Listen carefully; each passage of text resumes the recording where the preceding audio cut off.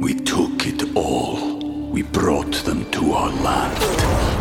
An endless night, ember hot and icy cold. The rage of the earth. We made this curse. Carved it in the blood on our backs. We did not see. We could not, but she did. And in the end... What will I become? Senua's Saga. Hellblade 2. Play it now with Game Pass. When you need mealtime inspiration, it's worth shopping Kroger, where you'll find over 30,000 mouth-watering choices that excite your inner foodie. And no matter what tasty choice you make, you'll enjoy our everyday low prices, plus extra ways to save, like digital coupons worth over $600 each week. You can also save up to $1 off per gallon at the pump with fuel points. More savings and more inspiring flavors make shopping Kroger worth it every time. Kroger, fresh for everyone. Fuel restrictions apply. You're listening to this week's excerpt from the Dear Prudence podcast. To get the full-length members-only version every week, join Slate Plus at slate.com/prudypod. Dear Prudence. Dear Prudence. Dear Prudence. Dear Prudence. Dear Prudence. Dear Prudence. Dear Prudy. Do you think that I should contact him again? Help. Help. Thanks. Thanks. Thank you.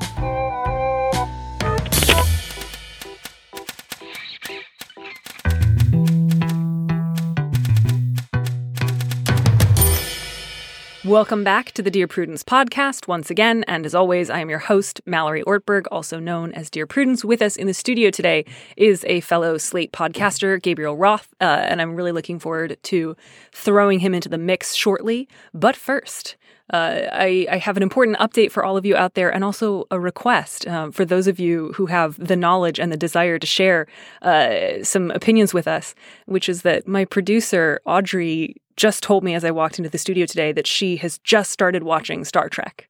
I needed a minute. I had to sit down. This is very important to me. My favorite thing in the world is when people just start watching Star Trek. By the way, if you don't like Star Trek, that's fine. You don't have to. I would never want to push Star Trek on someone who did not want to love it. But if you do want to love it, you will. I can tell you right now that becoming someone who loves Star Trek it requires only willingness, or even the willingness to become willing. And I think she's already there. She's starting with TNG, and immediately Jim, the sound engineer, and I just started screaming at her movies that she needs to start watching immediately and movies she needs to pretend never existed. So right now I think we've got her on TNG, then Voyager, then the original series, because she gave it a try and she's not yet ready to accept Jim Kirk as her personal Lord and Savior, which is fine. She'll get there. I understand it. I have absolute faith in her innate goodness. She's not allowed to watch Generations. She is allowed to watch First Contact. I feel like those are pretty basic steps, which is not to say, by the way, no one can ever watch Generations. I'll never watch it again for as long as I live. But you can. You need to be prepared for it. There's things you need to have settled in your own heart of hearts before you're ready to go through the process of experiencing Generations. And I would never want to inflict that on somebody who hadn't trained for years. So Audrey, who has already thrown her hat across the room in exasperation, you know not what you have signed up for. That seems like a great place to introduce our guest. Gabriel Roth is the host of Mom and Dad Are Fighting, a parenting podcast from Slate. He's also a senior editor at Slate and the editorial director for Slate Plus. Gabriel, welcome. Hey, thank you. Glad to be here. Have you ever seen Star Trek Generations? I don't think I've seen Star Trek Generations, no. Okay. Well, that is something you do not need to add to the list of things you need to do. Continue living your life without having seen it. I'm glad to know I've been doing that right the whole time. Is there anything that you would add to the list that we have already given Audrey? My Star Trek foo isn't really deep enough to challenge yours, so I'm sure Audrey's doing it just fine. Well, that's a very diplomatic and kind answer, and I just, again, want to make it really clear. As much or as little Star Trek as a person wants to have in their life is a beautiful thing. If you only love Star Trek a little, love it a little. That's great. I'm very happy for you. I would never want anyone to feel like they needed to love it more just because it's the only thing I care about. I think the only Star Trek I remember is there was a movie with whales. They went to San Francisco and there were whales. The only Star Trek movie you've seen is The Journey Home? Can I just wind back the tape to a minute ago where you said as much or as little Star Trek? No. as a I'm person? so sorry. The like incredulity in my voice is not one of like, you ridiculous person. It's just that's like, I don't know how that happens. I don't know how you get to Star Trek 4 all on its own. I mean, it's amazing. I love the one with whales. It's beautiful. You get Spock mind melding with whales. You get that great scene on the bus. It's a fantastic movie. I want to know. 9, and there was a movie of Star Trek, and there were whales. It's all coming back to me. I mean, it's all coming back to me like 3 words: Star Trek and whales. Yeah, no more than that is coming back to me. You are remembering it correctly. There are whales in it, and you know what? You got it. You got the full Star Trek experience. It's pretty much a show about whales. It's basically that SeaWorld documentary. I'm a Trekker now. Oh my gosh. Well, now that we've gotten all of that settled, I would love to apologize in advance for giving you a lot of questions about really thorny, difficult parenting issues, but also not really apologize because I still want you to help me answer them. Love parenting issues. Love What them. do you have any general advice for listeners out there who might parent or be adjacent to parenting at some point in their life before we jump in? I mean, it turns out that many of us have some relationship to parenting, that even if you think you've never parented, you may well have been parented. And you can look to that experience of having been parented as a sort of guideline for what works and what doesn't work. What did you like about being parented? And maybe more importantly, what did you very, very strongly dislike? And it's always good to react really strongly and extremely against the things that your parents did that you didn't like, and just go all the way over to the other end of the spectrum, because that way you're sure not to make any mistakes. That sounds pretty solid. So you have, from the senior editor at Slate, a guarantee that you will not make mistakes as a parent if you listen to the rest of the show, which I think is a pretty solid endorsement. And on that note, I think we should just dive right in. Let's do it. As Spock dived in with the whales in the voyage home. I'm so sorry I said that. I love that you said that. It happened. Would you read our first letter while I, deal with my shame? Absolutely. The subject line on this letter is, how do I protect my kids from my narcissistic husband? Hi, Prudy. I started therapy several months ago after a bout of depression and anxiety. After some digging, I realized a lot of my issues were tied to my husband and his possibly undiagnosed personality disorder. Though my therapist and I cannot diagnose him, we are both fairly certain that he is a textbook narcissist. For me, this felt like a weight was lifted. The criticism, the demands to be perfect and to never make mistakes, being treated like I am beneath him and stupid, all while spending day in and day out listening to him obsess over other people's money and success, schemes to get rich, etc. The problem is, we have 2 small children that he is equally hard on. There are plenty of good times, but good times don't put people in therapy. The older they get, the more he yells, screams, throws tantrums when they make simple mistakes that all children make. We walk on eggshells to please him, which is a losing game. My fear is that if I leave him, he will be alone with them for visitation, and that is a bad idea. But if I stay, they are exposed to him more often. I feel stuck and have no idea what to do. Man, so this is obviously a heavy one. So I just want to start by pointing out something I loved about this letter, which is that there's so clearly a line in here that the letter writer got from her therapist, which is, there are good times, but I know good times don't put people in therapy. And I don't know, I found that really charming. Like, that's wonderful that you got there, and I love that you threw that little nugget from your therapist in here. Thank you for doing that. Also, I like the caveat that although my therapist and I cannot diagnose him, we are both fairly certain that he is a textbook narcissist. Everybody is trying really hard to get that right these days, now that we're all starting to diagnose people's personality disorders long distance. Yes, and I do think that that's worthwhile, because I have noticed that as well. It is a trend now in letters, whereas I think people used to just say, I believe this person has such and such personality disorder. Now they will say, I know I can't make this diagnosis myself. And then they will say it anyways. Right, exactly. And what they're really saying is, this guy is a fucking narcissistic asshole. This guy is an extreme personality. And that is a thing that you can say as a person who observes him by virtue of being married to him. Right. And I think sometimes the reason that people will feel like there's a need to have a term for it is because they feel like otherwise it's not enough on its own. That's right. he may very well have a particular personality disorder. He also may not. You don't need to worry about that. You've got enough with he's always criticizing me, demands that I'm perfect, yells at me and treats me like I'm stupid. That's enough right there to That's exactly right. Your problem is you're married guy. to a narcissistic asshole. Yeah, exactly. Whether or not there's a formal diagnosis for it, don't worry about it. He's a jerk. He's being a jerk to you. You don't need to worry about that. But these are both really minor points. I do want to get to the sort of main question here, which I feel like is, is it okay for me to leave? Like, am I allowed to leave? And won't it be worse if he gets visitation by himself? Am I not, in fact, doing more good by staying and cushioning some of the blows? Which I feel like you and I are probably going to have the same answer to.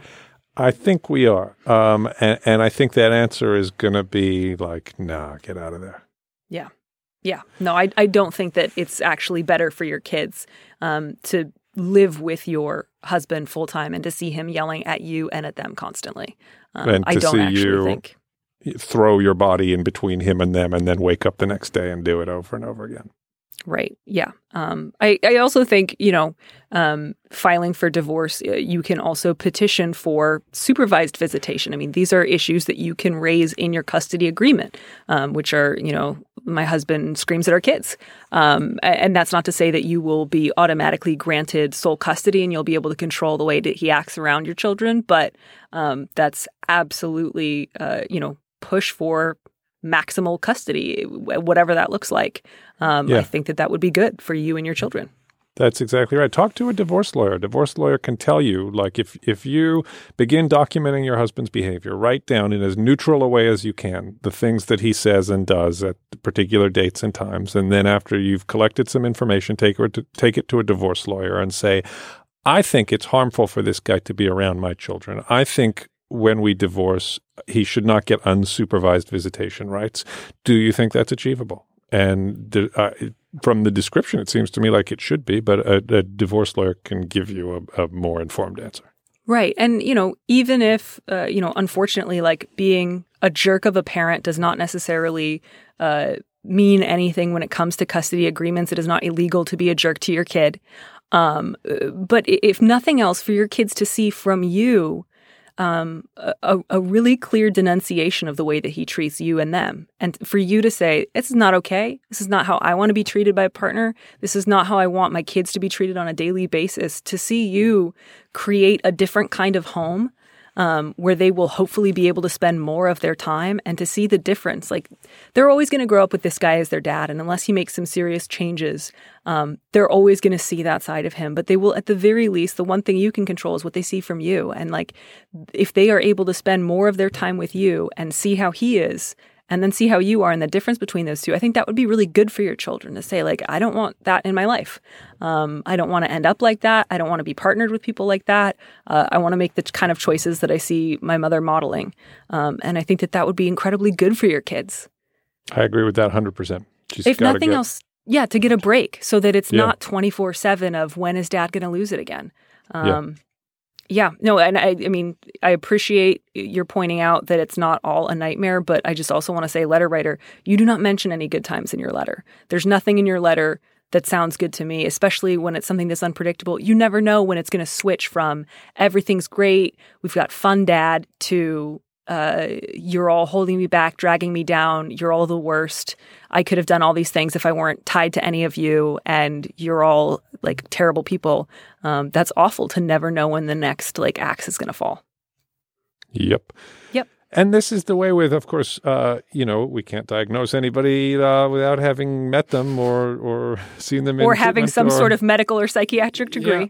Yep, exactly. There's all kinds of reasons why we can't diagnose anybody. But one thing about narcissistic personalities is that when you are like within the circle of their affection, that can feel very good, right? Yeah. When you get to bask in their reflected self-love, then narcissists can be very appealing people. But when you know that can turn on and off on a dime, depending on whether you are like the good part of me or the bad part of me that I have to expel or whatever, right. That is not a healthy identity for a kid to grow up with.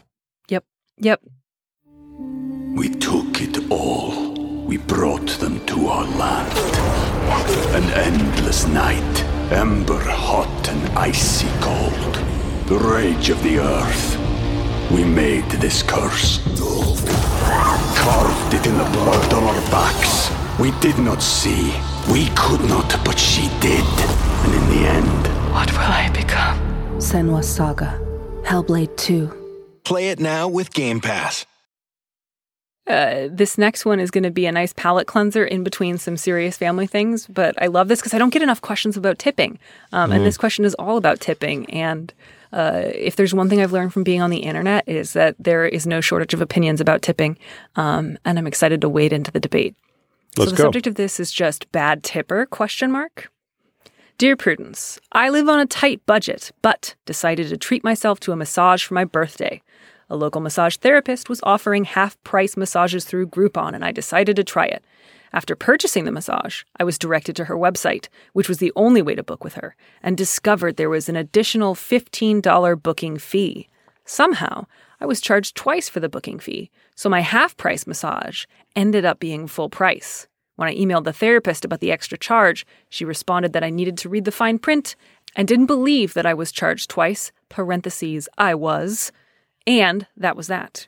I thought this was rather rude, but I'd already paid for the massage at that point, and I was determined to keep the appointment, even though I was pretty sure she had lost my future business. I also determined that the extra money I was charged would serve as her tip, and so did not give her an additional tip the day of the massage. Was I wrong? Was I being too sensitive? This sounds like a really fun massage. Super relaxing. Can you imagine going in mad at your massage therapist? If there is one thing that makes a massage more relaxing and enjoyable, it's bitter monetary resentment. Hating the person who is touching your body. Feeling like super ripped off by this massage therapist. And just like, I can't wait till I get to stiff them on the tip. Yep. That's just going to be a great massage. This sounded awful. I'm sorry for the both of you. I cannot imagine either being massaged by a person I was mad at or massaging someone that I was mad at. Those both sound terrible. Oh, and it's your birthday. Oh, and it's your birthday. I'm really sorry, letter writer. I don't mean to laugh at your misfortune, but this really sounds like a bummer and a half all the way around. So tipping. Sure. I mean, I don't believe I have ever been so upset with a service provider that I didn't tip as like a show of my feelings. But that is an option people have in the world. Like, it is something you can do if it feels really important to you to express displeasure with the service. Like, it's not illegal. You're not going to be shunned from society. It should probably be something that you reserve for pretty serious situations. But you can do it. You're allowed.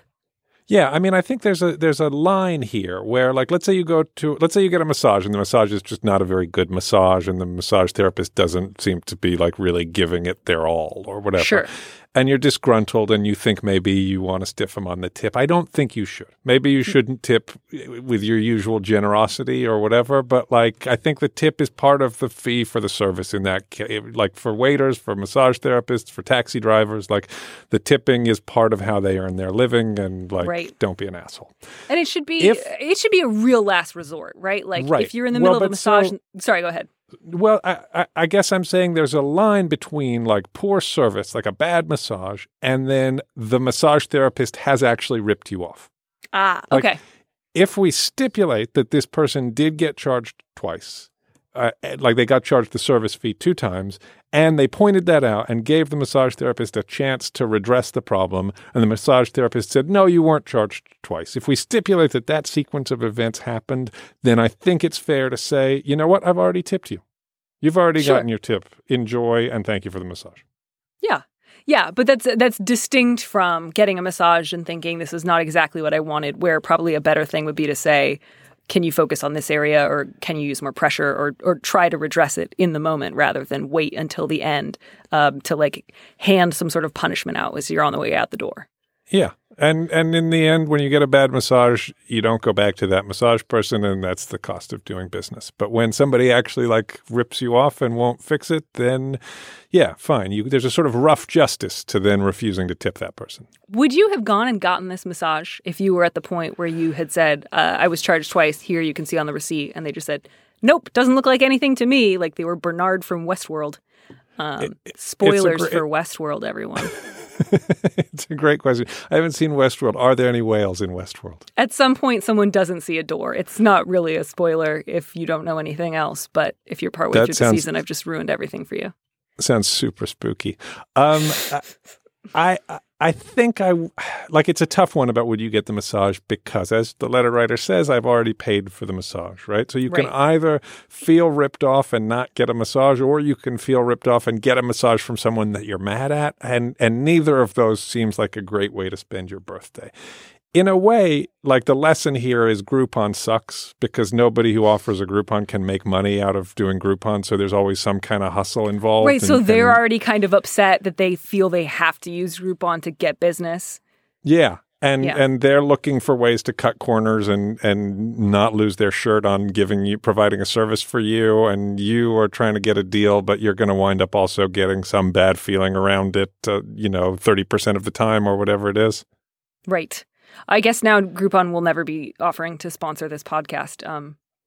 That's Sorry, fine. Groupon. They haven't tried to sponsor it before, so I don't feel like I've done anything wrong by joining you and complaining about that service. And I've never done Groupon, and it may be a wonderful thing, but you hear about this kind of thing happening a lot, and you hear that restaurants and service providers fucking hate it. And the letter writer says, I'm on a tight budget, and I decided to treat myself to a birthday massage, and so maybe this was the only way that person could get a massage on their birthday. But tough one, really tough. Right. Well, and this is where, and I feel like maybe this is more of where my thoughts have landed, because, again, this was about getting kind of taken advantage of financially, and I can understand why you felt like you'd already offered the tip. But part of what's difficult is there's sort of two competing forces at play, one of which is you should not have to be an incredibly wealthy person to be able to occasionally get a massage. Like, it's really a good thing to be able to do for your body. We do a lot to our bodies throughout the day, and it's pretty exhausting, and it can be really really helpful for like just pain and discomfort to get an occasional massage, and you should not have to fork out hundreds of dollars to get that. And then on the other hand, massage is both intimate and highly skilled, so it's difficult to try to look for discounts and bargains in a way that it would not be for purchasing like a shoe. Even if it was like a used shoe, you can still get a really great used shoe for way less than new shoes. But discount massages, often, like in either direction of price, either the person who's providing this skilled service or the person who's trying to get some relief for pain and stress, somebody's getting stiffed in a way that's really tough to figure out how to navigate. Yeah. So I think the government should subsidize massages. Well, I do agree with that. Like that it should be included in a comprehensive national insurance program, should include sort of soft medical care like massage therapy. This is a complete tangent, but there's a line from the autobiography of Agatha Christie, which you've probably read. But Nicole has read me all of the relevant parts very loudly over the phone. All right. Well, there's a line where she looks back on her childhood and says, when I was a kid, I never imagined that we would be rich enough to have an automobile or poor enough not to have servants. And it blows your mind until you realize that like physical goods get cheaper and personal services get more expensive. Yep. And so now everyone can have a car and only really rich people get to have servants. But so things like massages become more and more and more expensive. And that sucks because massages are great and we need them. And as you say, the government should fund them. Well, we got way off track, but at least we were able to reassure this letter writer that at least in their particular instance, they had already paid this person a tip. And for the rest of us, you should probably tip people unless they have run over your dog, in which case, feel free to stiff them. Literally tip, except when the person has stolen money from you already. In which case, don't tip and then feel vindicated. Yeah, no, it's built in often to how much people are paid, and you should be tipping on a really, really regular basis. Anatomy of an ad. Subconsciously trigger emotions through music. Perfect. Define an opportunity. Imagine talking to millions of people across the U.S. like I am now. Identify a problem. Creating an audio ad is time-consuming. Offer a solution. Utilize cutting-edge AI. Imagine creating all that in under 30 seconds. Well, we did to create this ad. To learn more about AI in the audio industry, download the white paper from audiostack.ai. All right, let's take the next one, which is, man, so many moms today. Moms and stepmoms running all over the place, bringing up thorny issues. The subject line of this one is intruding at a funeral. Dear Prudence, I just found out that my high school boyfriend's mother died. I haven't seen her in about 2 decades, but during the almost 4 years that I dated her son, she was like a second mom to me, especially when my own wasn't available to actively parent. I loved her a lot. I'm no longer in contact with any of their family, and I haven't seen or heard from any of them since the early 2000s. Is it weird or intrusive to show up at a funeral for someone you haven't seen in years? I'm not always really socially confident, and I don't want to make anyone, especially my ex and his wife, uncomfortable. This is what's so complicated about funerals because there are no invitations. Weddings, you get invited or you're not invited. And you know either you're going to be asked to go or not. And funerals, no one sends out invitations. So there's just this general sense of, am I allowed? Yeah, that's right. I think there's a principle that applies to funerals, which is the more the merrier. Like, although merrier isn't quite what you're going for with a funeral, but like a good funeral is packed, right? A good funeral has like bums on seats. Yeah, and that's what we want from our nearest and dearest's funerals. Unless, with the caveat, if there is someone who, if they saw you, would run screaming. Yeah, that's bad. In which case, reconsider. Yeah. But yeah, I mean, absolutely. Like, you're not in close contact with them. You wouldn't necessarily be going over for lunch, but she was a really meaningful part of your life. You remembered her really fondly. You and your high school boyfriend presumably have both moved on. Like, he's married. It's not like you guys dated just a few years ago and it ended really badly. Like, I don't think it would be painful for his wife to see his high school girlfriend. I think you should go. And if it would make you feel better if you have contact information for this ex, to send like a note or a message somehow just saying, I'm so sorry about your mom's loss or the loss of your mom, and to just say one or two things that she really, about how she meant a lot to you, just so they're kind of aware that you remember her really fondly and that you're thinking of her. But yeah, absolutely go. The other thing you can do in the note is you can say, like, I would love to go to the funeral if it's not just for close friends and family. And you can sort of give him an opportunity to, like, warn you off if he really doesn't want to see you. Right. But presumably, I mean, I assume they're asking this question because they know where the service is going to be held. Yeah, that's true. Because otherwise I feel like they would ask. So, if the information about where and when the service is going to be has been made public, implicit in that is you can come even if you're not in close regular contact with us. If you have something you shared with this woman and you want to remember her with us, please come. That's true. But if she's worried that the ex-boyfriend, the high school boyfriend, is going to feel upset at her being there, she can give him the opportunity to make a sort of white lie. To warn her off and say, well, it's really only for the family. Even if that isn't true, and they both know it isn't true, it's a way of sort of signaling, actually, I'd be happier if you didn't come. But as you said, I think that seems really unlikely to me. What you want at a funeral is people from all throughout the span of the dead person's life, right? Right, not just the people you yourself know. You want to see like wonderful surprises of, I did not even know that my like loved one touched all these people's lives in all these different ways. Like, the son's high school girlfriend, that's like a perfect person to see at a funeral. The person who you haven't seen in 20 years, but your mom still meant a lot to them and your mom is still in her heart.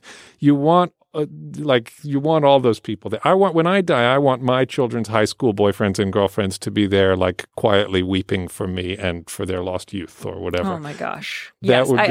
I want your high school boyfriends and girlfriends at my funeral thinking about what a great person I was, even though we haven't met and are in no way connected. That's what I want. Now I feel like I will go to my grave unhappy if I don't think that my children's high school partners are going to be at my funeral. It just seems, I'm more and more talking myself into like, no, you should fucking go with a T-shirt saying high school girlfriend. Live your life in such a way that if you have children and they date in high school, those people 20, 30 years from now will be showing up at your funeral, even though they haven't talked to your stupid kid in 20 years. That's exactly right. Because they remember you more fondly than their high school boyfriend or girlfriend. Totally. And the boyfriend will love to hear her say, like the letter writer says in the letter, there's a nice detail about where she says, like, I'm not always really socially confident. And so presumably there's some amount of anxiety in her around going to this funeral because will she know the right thing to say? And the other awesome thing about funerals is you always know the right thing to say, because the right thing to say is always, God, I'm so sorry about your mother. And literally any nice thing you remember about their mother. That's right. If she wants to get into a nostalgic conversation with him, she can say, your mother was so kind to me and she made a big difference to me at a time when I really needed someone to help me out in the way that she did. And if he wants to pursue it, he can pursue it and she can follow his lead. Yeah. I'm so excited for her to go to this funeral now. I am too. Yeah. So send the note. And then, it may be that you won't hear anything back, in part just because he's probably really busy planning his mom's memorial service. But unless you hear, please don't come, it's for close friends and family only, you have implicit permission to attend. If she doesn't attend, then frankly, I don't know what she should. She doesn't attend. I think you should go. I think you should go unless you are told not to. I think that is generally the rule with funerals. So go to the funeral. Always go. Yep. All right. Next one.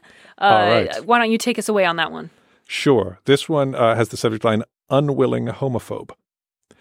I grew up in a very Christian conservative environment and was taught that homosexuality was wrong. I believed this until I went to a liberal school and met openly gay people for the first time and realized that nope, people are people. I became good friends with a gay woman who I'll call Abigail, and when we both got jobs in the same city after graduating, we became roommates. I lecture my family about being stuck in the Stone Age when they expressed disapproval of my living with her. Then Abigail found a girlfriend, Betty. Abigail and Betty became inseparable overnight. Betty is over almost every evening and weekend, and they are always, always touching. I'm really glad for Abigail since she's happy after being single for a long time, and I don't even mind that I have an unofficial third roommate. The problem is me. I have a completely unwilling, involuntary, internal ick reaction when I see them together. I have the same reaction when I see other same-sex couples around town. I'm ashamed to feel this way, and of course I hide it. I still have this reaction, despite living with Abigail and Betty for almost a year. I feel like a hypocrite, and I'm terrified that I'll slip up and Abigail will see my hidden disgust, which would, of course, really, really hurt her. And no, I'm not a self-closeted lesbian with buried feelings for Abigail. I'm trying but failing to unbrainwash myself. What do I do? How do I make this stop? Man, this one, I gotta say, I feel so much tenderness and pride for this letter writer in a way that I don't know that I was expecting. Say more about the pride. I will. We will occasionally get letters from somebody who is trying to figure out how they are going to relate to queer people. Because they come from a background where they have been taught that it's some sort of compromise of one's moral values, and they sort of want to be nice, but they also disapprove. And there's this sort of question of, how much do I really let my true feelings show? And those questions are fine to ask. And, there's certain rules of politeness and privacy that govern social interactions. And I'm happy to sort of give them generic advice and let them go on their way without kind of going after hearts and minds.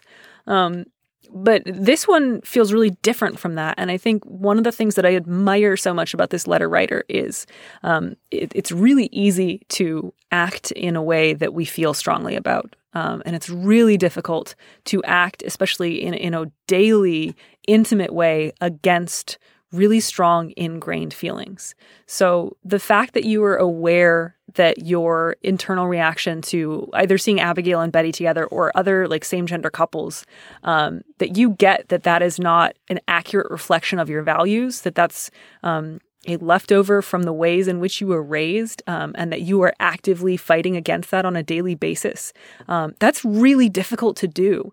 And I think that demonstrates a lot of integrity and a lot of character, and a really strong sense of who's the person I want to be, not just who is the person it's easiest for me to be. And so I hope you can give yourself credit for the work that you are already doing. I do also want to answer your question because I believe that you do need help continuing down this path, but just like give yourself a lot of credit for taking yourself pretty far down a great path already. Yeah, I totally agree. And yes, second to that, kudos to the letter writer. At the same time, it feels a little unusual to me that a full year of like exposure therapy would not have made a dent in this conditioned response. Oh, I can believe it. Huh. Yeah, I mean, I've seen and known a lot of people who grew up in similar environments, some of whom are straight, some of whom are queer, and a lot of people can shed it quickly, and for a lot of other people, it's like taffy in your veins. It just sticks to every single crevice of like your interior self, and it takes a really long time to scrub out. I mean, I don't think this is usual. I don't think this is common for people who were raised in really conservative environments and then later break out of it. But I get that that there would be instances where there is still an instinctive reaction even after knowing a lot of people for a long time. Mm. And so do you have any advice for overcoming that? Yeah, and I think your goal should be to overcome that because you're going to see a lot of people in various relationships in your hopefully long life, and some of them are going to produce that feeling in you. And I think you would like to not be distracted, much in the same way that any sort of intrusive or compulsive thoughts that prevent us from functioning, from seeing other people as people, from recognizing the like loveliness of other people's relationships. I think that's really important. And it's like, again, it seems like you like Abigail and Betty's relationship. It's not like you feel like it's wrong that they're in a relationship together. It's just something physical and visceral in you when you see them like touching as a couple does. And I actually haven't recommended therapy for anyone yet today. So I'm going to go ahead and do this with like no sense of it's totally fine. I know I recommend therapy probably too much, but I think like cognitive behavioral therapy would be really useful. It's kind of like a short-term therapy that addresses unwanted or unhelpful habits, or any sort of therapy that's geared towards managing obsessive or compulsive thoughts. Often that's geared towards people who have been diagnosed with obsessive compulsive disorder, which I don't believe that this is the same thing, but you might find certain techniques that are useful for those people are also useful for you. So I would say find an LGBT positive therapist, and somebody who specializes in breaking habits, addressing intrusive and unwanted thoughts, and really focus on this for like a sustained period of time. Like go more than once a week. Hopefully you can find one that like your insurance can help cover, and really, really try to address what's going on there. I think that this is worth spending a significant amount of time and attention on, because you can get rid of this. This is not something that has to follow you around for the rest of your life, especially given that you already have the desire to not be this way, to not feel this way. Like you are not getting anything out of this feeling. You don't find it helpful. You don't want to go there. Yeah, she's strongly motivated to change. Imagine how unpleasant your evenings would be if you're hanging out with your friends and they're holding hands and you have to suppress an involuntary reaction of disgust. That it would be like if every like time, a horrible way to live. Right. Like it would be like if you worked in restaurants and every time you saw a tomato, you just felt like disgusted. It would be a real hindrance to your ability to like be a person in the world. Like exactly. There are a lot of tomatoes in restaurants and it's just not useful. So I think, you've got the high motivation to tackle it. You're also really aware that this is not based in reality, that there's no part of you that believes that it's like the morally right thing to do to feel disgusted. And so I think you are going to be able to, if you really focus on this, break this cycle in the same way that somebody with compulsive nail biting would be able to get help, which is not to say it will go away immediately overnight and never come back, but you'll at least be able to like hang out with your roommate and her girlfriend, and not periodically have this little like homophobic pinging in the back of your head that's like, this is upsetting, this is upsetting, this is upsetting. Yep. Yeah. Man, that's a good luck to this letter writer. I hope you write us back in a year and let us know if it's gotten any better, and what that process has looked like for you. I would love to get an update on this one. I find myself feeling super sympathetic to all these letter writers. Do you have that every time? Like, are you like, oh God, I just want this to go okay for all of you? Yes, especially in the podcast, because there's something about reading their letters out loud that makes me feel as if I am identifying with them even more than just reading a letter does. And even the ones where, because sometimes I'll get a letter where it feels really clear to me the letter writer is the problem and needs to be informed of this. Even then, I will often feel a degree of sympathy for where they are coming from. And you hope they figure it out. Yeah, no, I don't want them to be in the kind of pain that they're in. And especially today's batch, I think we've got a lot of pretty well-meaning people. Gabriel, thank you so much for coming on the show. Oh, thank you for having me. So much fun. This was it. I feel ready to parent and be parented right now. I look forward to returning to my own experience of parenting and being parented.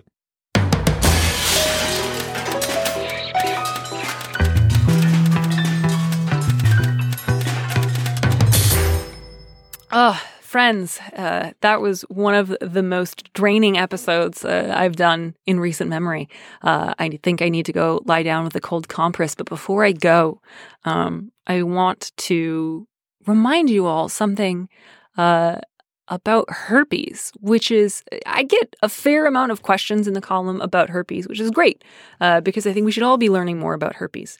But I recently got a letter that illustrated a common misconception that seems to pop up a lot in this column, which is that people really don't seem to understand what herpes is, which is one of the most common STIs it's possible to have.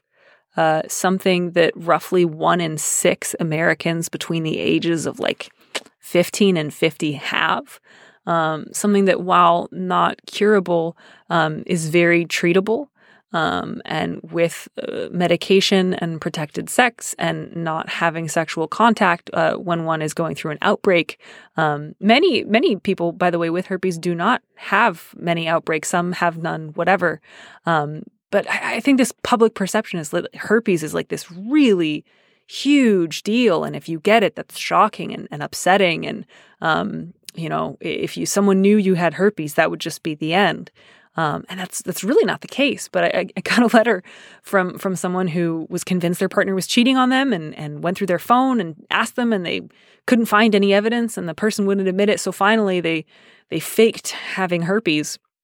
And said, I just got back from, the clinic and I've been tested and I have herpes and it must be because you cheated on me. And they finally got their partner to break down and confess, which is its own separate issue. But I just want to say, if you're going to fake having some sort of sexually transmitted infection, don't pick one that is incredibly common and that you could have easily contracted before you met your partner and simply not noticed for a really long time.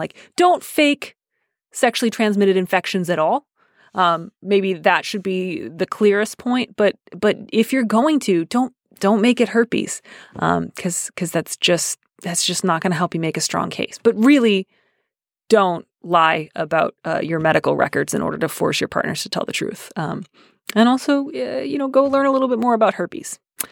With that, I wish you all a safe, happy, and healthy next week, and I'll see you guys back here in a couple of days. Bye for now. Thanks for listening to Dear Prudence. Our producer is Audrey Dilling.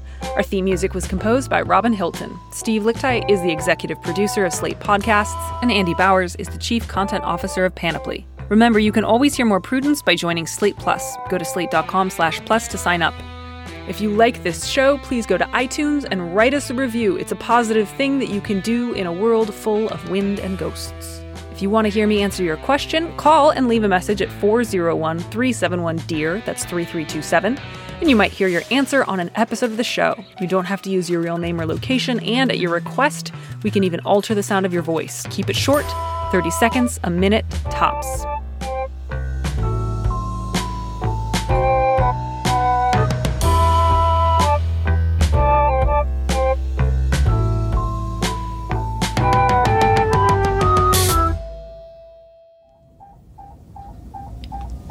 What kind of ship is that? It's a whaling ship, Doctor. Anatomy of an ad. Subconsciously trigger emotions through music. Perfect. Define an opportunity. Imagine talking to millions of people across the U.S. like I am now. Identify a problem. Creating an audio ad is time-consuming. Offer a solution. Utilize cutting-edge AI. Imagine creating all that in under 30 seconds. Well, we did to create this ad. To learn more about AI in the audio industry, download the white paper from audiostack.ai.